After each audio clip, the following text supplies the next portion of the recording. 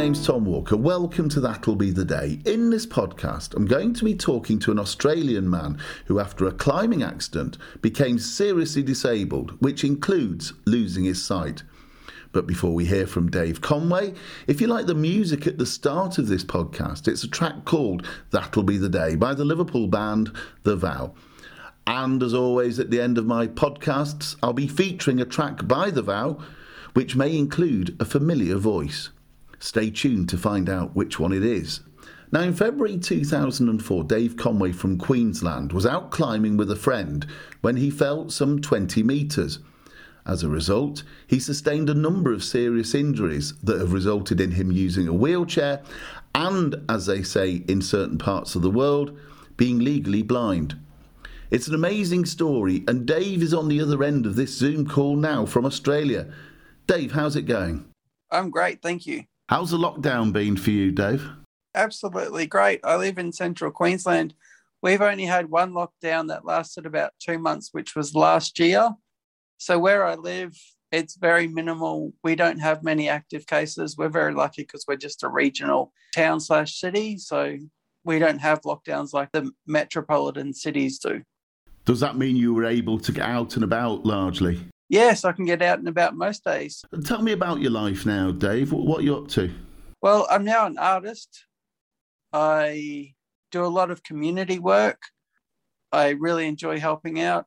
Today I did a bit of work at the local library helping people with some information with the National Disability Insurance Scheme, which is Australia's disability scheme where it means that people who have or get a disability through accident or birth, they are able to access care and support so that they can move on and live a better life. If you don't mind, Dave, tell me about the disabilities you have. So I am a wheelchair user as I am a paraplegic because I smashed my spine at my chest level. I also am legally blind because I also damaged my optic nerves, and I'm also on a lot of medication because I smashed my pituitary gland in my accident. And before we started recording, we were both talking about using access technology, and we both use JAWS, don't we? Yes, we do. And it's an amazing tool. Really helps with my independence. Tell me about how you became disabled, Dave, because you were what I would call an extreme athlete. Is that right? Yes, it is. I was an extreme athlete. I was a rock climber, mountain biker, you name it, I probably did it. On the 19th of February 2004, I was out climbing with a climbing partner of mine. I had a climbing fall from about 20 metres, whereby I hit my back on a ledge 3 metres from the ground and I landed on my head and left shoulder. I then spent 22 days in intensive care. Of those days, I spent 17 in a coma. When I woke up, I couldn't talk because I had a breathing tube in and I was totally blind. I spent 15 months in the hospital. Through that time, I did almost die 3 times in that coma.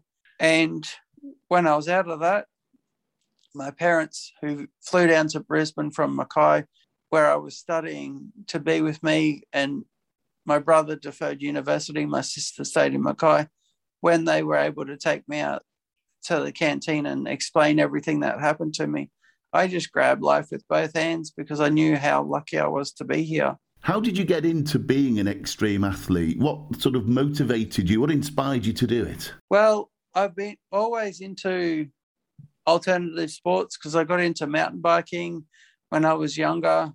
Always enjoyed the rush. Love rock climbing. I was a climber for about 5 years before my accident.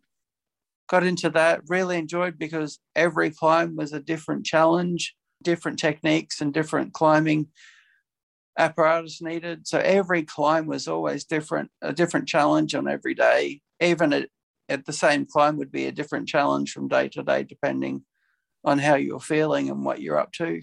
What level were you at, Dave? Were you quite well known in Australia, or was it just a private thing? I was just a private thing.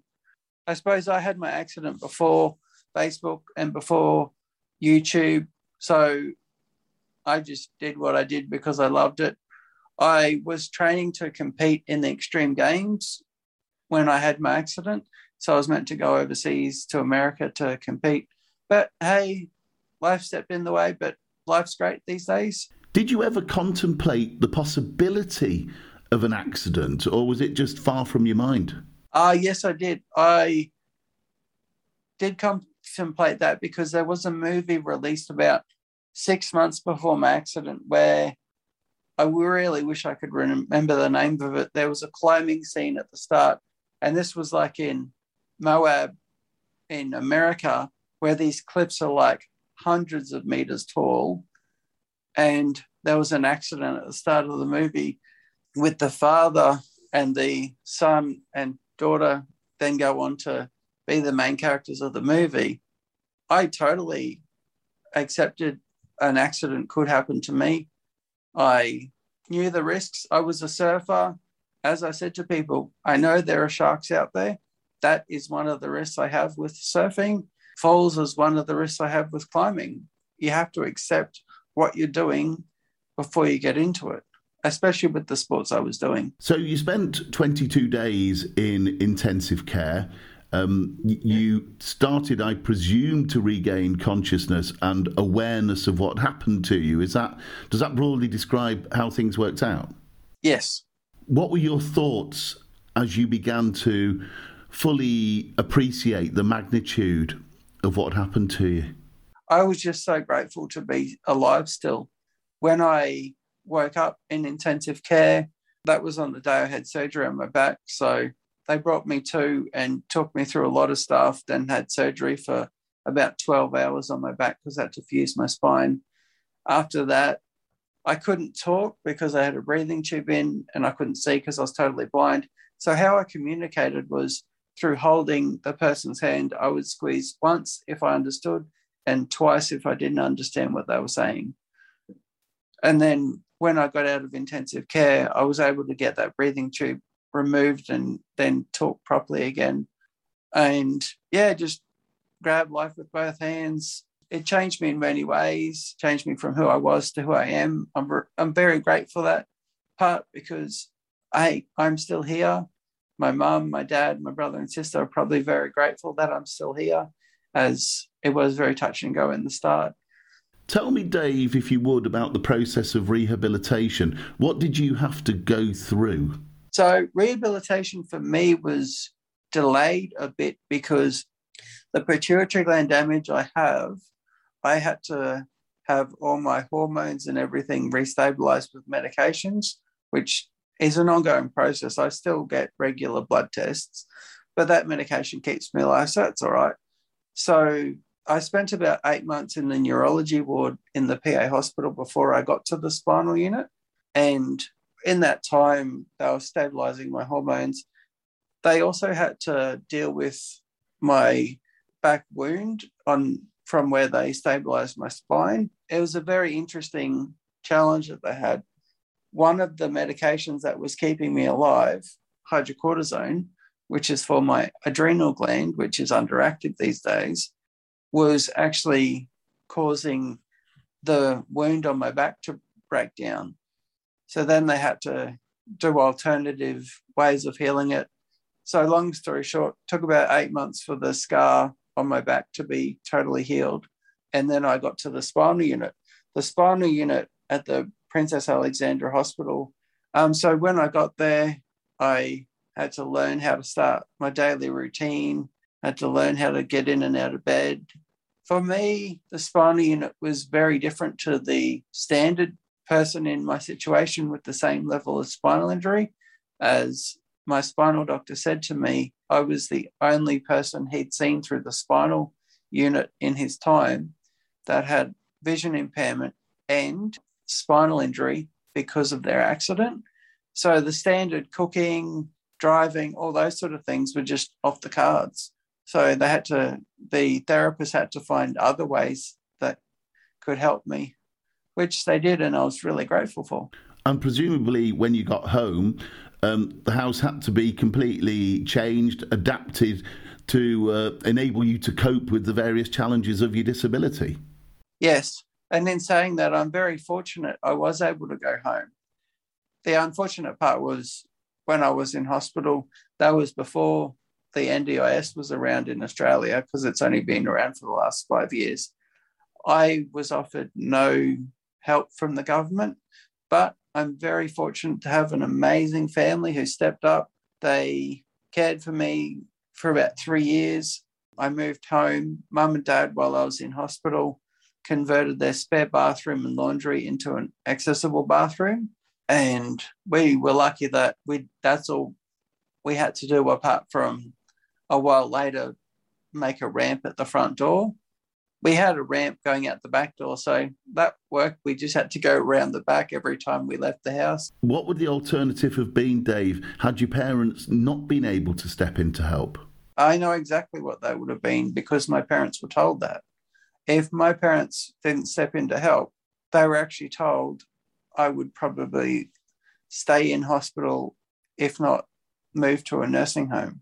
One of the earliest memories I have is my dad talking to me in intensive care after my neurologist did a lot of testing on me.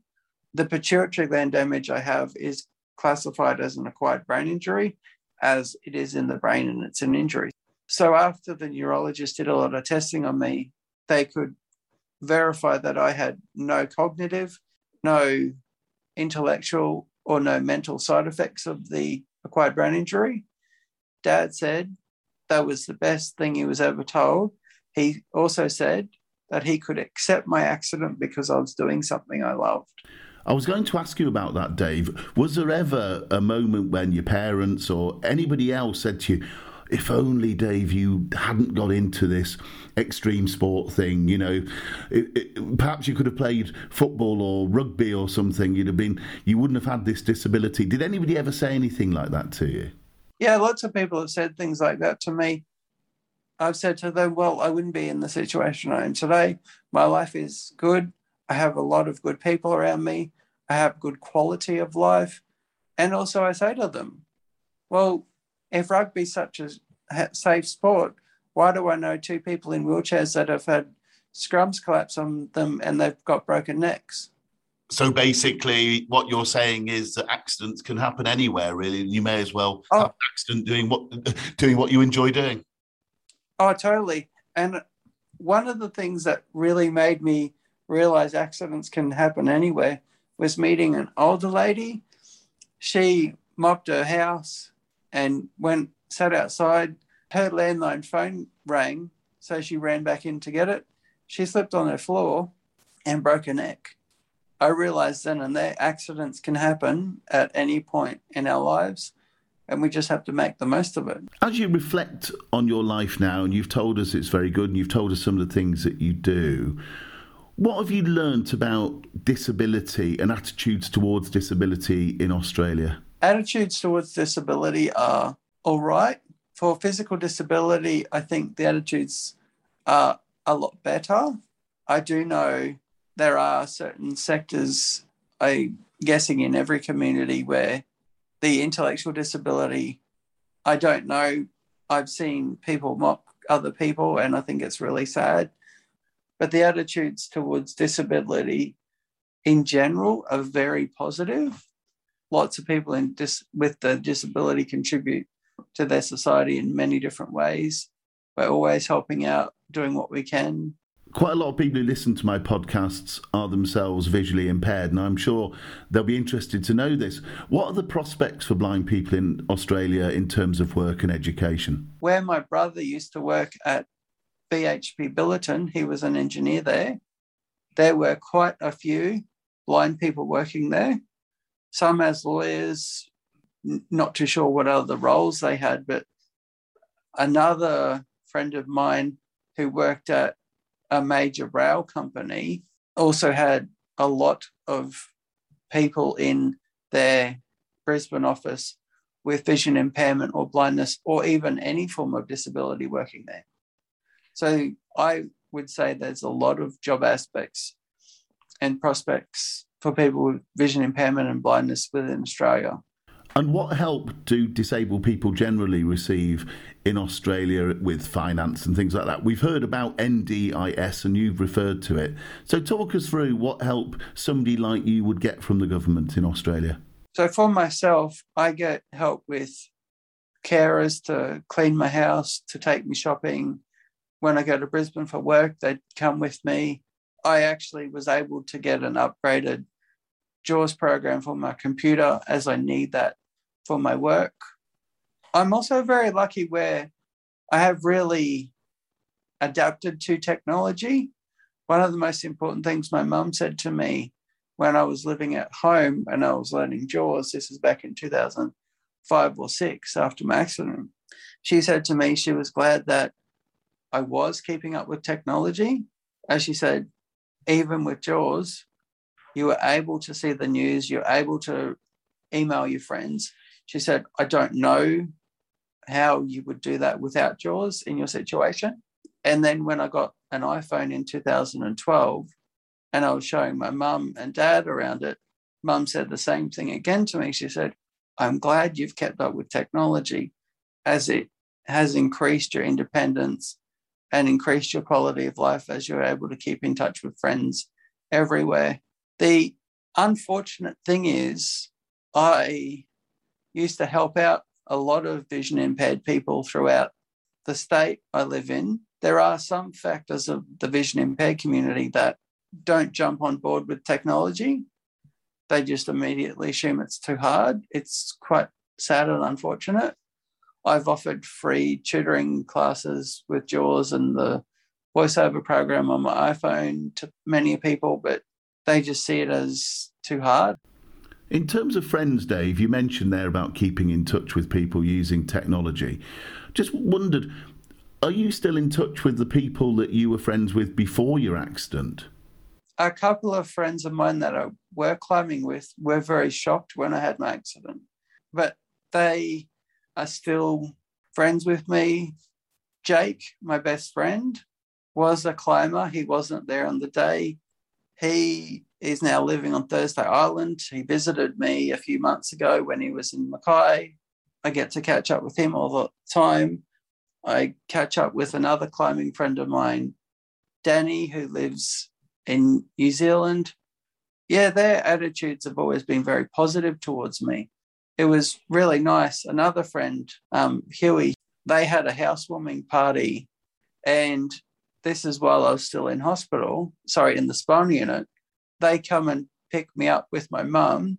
Mum taught them how to help me into the car and help me out, and they took me to the party. Then they dropped mum back at where she was staying, and I was able to join in the party celebrations, which was just a normal thing for me. It was really nice. And then they took me back to the spinal unit when I was ready for it. They were really great guys. I'm just thinking about before the accident again, Dave. Had you ever contemplated disability? Was it something you knew anything about? No and no. I didn't really contemplate disability, and no, I didn't know much about disability. I knew, I'm going to say some, as I used to help out a couple of people at school that had some sort of challenges. So moving forward then to now, what have you learnt about yourself since the accident? I have grown in different ways that I would never imagined. I've experienced things I thought I would never have dreamed of in different ways. I've been open to different opportunities. Yeah, life's great. Just take one day at a time and do the best I can. And one of the things that you do is art. Tell me about that, because that's been very important to you. So I'm an artist. My art sort of started when I was in the spinal unit, as my occupational therapist went away and the relief OT didn't like the kitchen because there was this big wall that had nothing on it. So he brought a big flat piece of timber, and me and another lady, I helped design the the painting, and then I helped paint the background. It's basically a painting of a wheelchair and these lines coming off the spokes. The lines all have words on them. The big wheel is out of hospital support, so like my family, my friends, my beliefs. The small wheel has words for in-hospital support, like doctors, nurses, physios, all those type of things. And being able to sketch with a text and a piece of paper made me realize, oh, wow, this is cool. Because at that point, I could probably see about a couple of meters in front of me just in black and white. And my mum brought a permanent marker and a A3 drawing pad, and I sort of sketched some landscapes, like some palm trees and some beach scenes. And that then grew into when I was living at home, I started studying again. I was studying environmental sciences. I didn't go back to that because as a science aspect. I changed to Bachelor of Society and the Environment, so more social studies and environmental management. So while I was studying, I started charcoal drawing. After about 2.5 years, I started to see some colours again. So I started colour pastel drawings. Then I moved to a place called Paravilla. It was a transition place where I could build up more skills, did some charcoal drawings there. That all went on the wayside because I graduated from university and started working. Worked for about 3 years, and then my contract at the Department of Environment didn't get renewed. So a friend of mine who I knew through hospital actually visited and inspired me to paint because she loved my drawings. And until then, I had always overthought painting. I'm like, yeah, but I'm going to get it everywhere. Well, when you stop overthinking and start doing, it turns out, no, I don't get it everywhere. I do quite a good job with it. So the painting has turned into quite a business for me. About 3 weeks ago, I painted my 1,000th painting. So I paint a lot of abstract paintings, landscape paintings, seascape paintings. I do a lot in bright colours as I can see them more. I really enjoy it. I get a lot out of it. It is a hobby. It does help me out in a different way. As I have a spinal injury, I also have chronic pain. It's called neuropathic nerve pain. And some days it feels like ants crawling on my feet. Some days it feels like my legs are on fire. I cannot take medication for that. So I have my art, and it's a hobby that I really enjoy. And your art has been displayed, I think I'm right in saying, is it at the Crossroads Art Centre in Queensland? Yes. I had an exhibition there earlier in the year. So Crossroad Arts is an organisation for people with a disability and art. They do a lot of theatre and performance. I had an art exhibition there. Another friend of mine's having an exhibition there soon. I've had an exhibition in Brisbane at an organisation that I can't remember the name of course. I've had a few exhibitions over the time. It's really nice. I just like to show my art to people. And Dave, if I can ask you finally then, what does the future hold for you as you contemplate the future? What are you hoping to do? What are you hoping to achieve? Well, the future for me is very positive. I see myself helping out the community, helping out the world in many ways. I'll continue with my art. I have to mention, my mum helped me come up with my art name. It's called Art from the Blind Side. It's just a play on words because it's got to be different. I see myself continuing with my art, continuing with my community work, and just living the best life as I can. Well, Dave, it's been fascinating to hear your story, and thanks so much for sharing it with us. Thank you so much, Tom. Okay, at the start of the podcast, I promised you a track with a familiar voice. Well, here it is. This is Disconnect by The Vow, featuring Tom Walker. Not that one.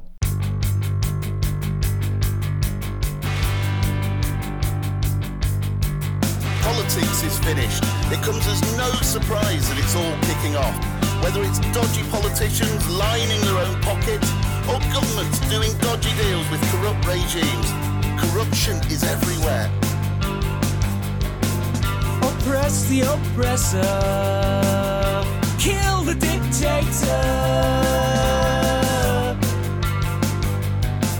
Oppress the oppressor.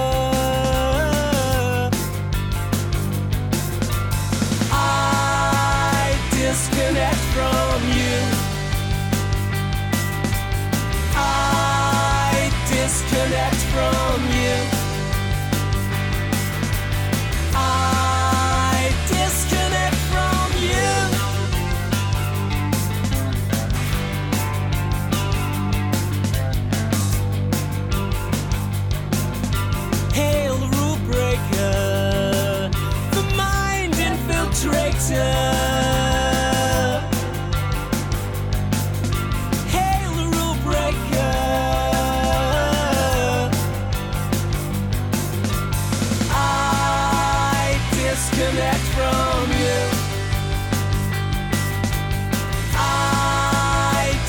disconnect from you.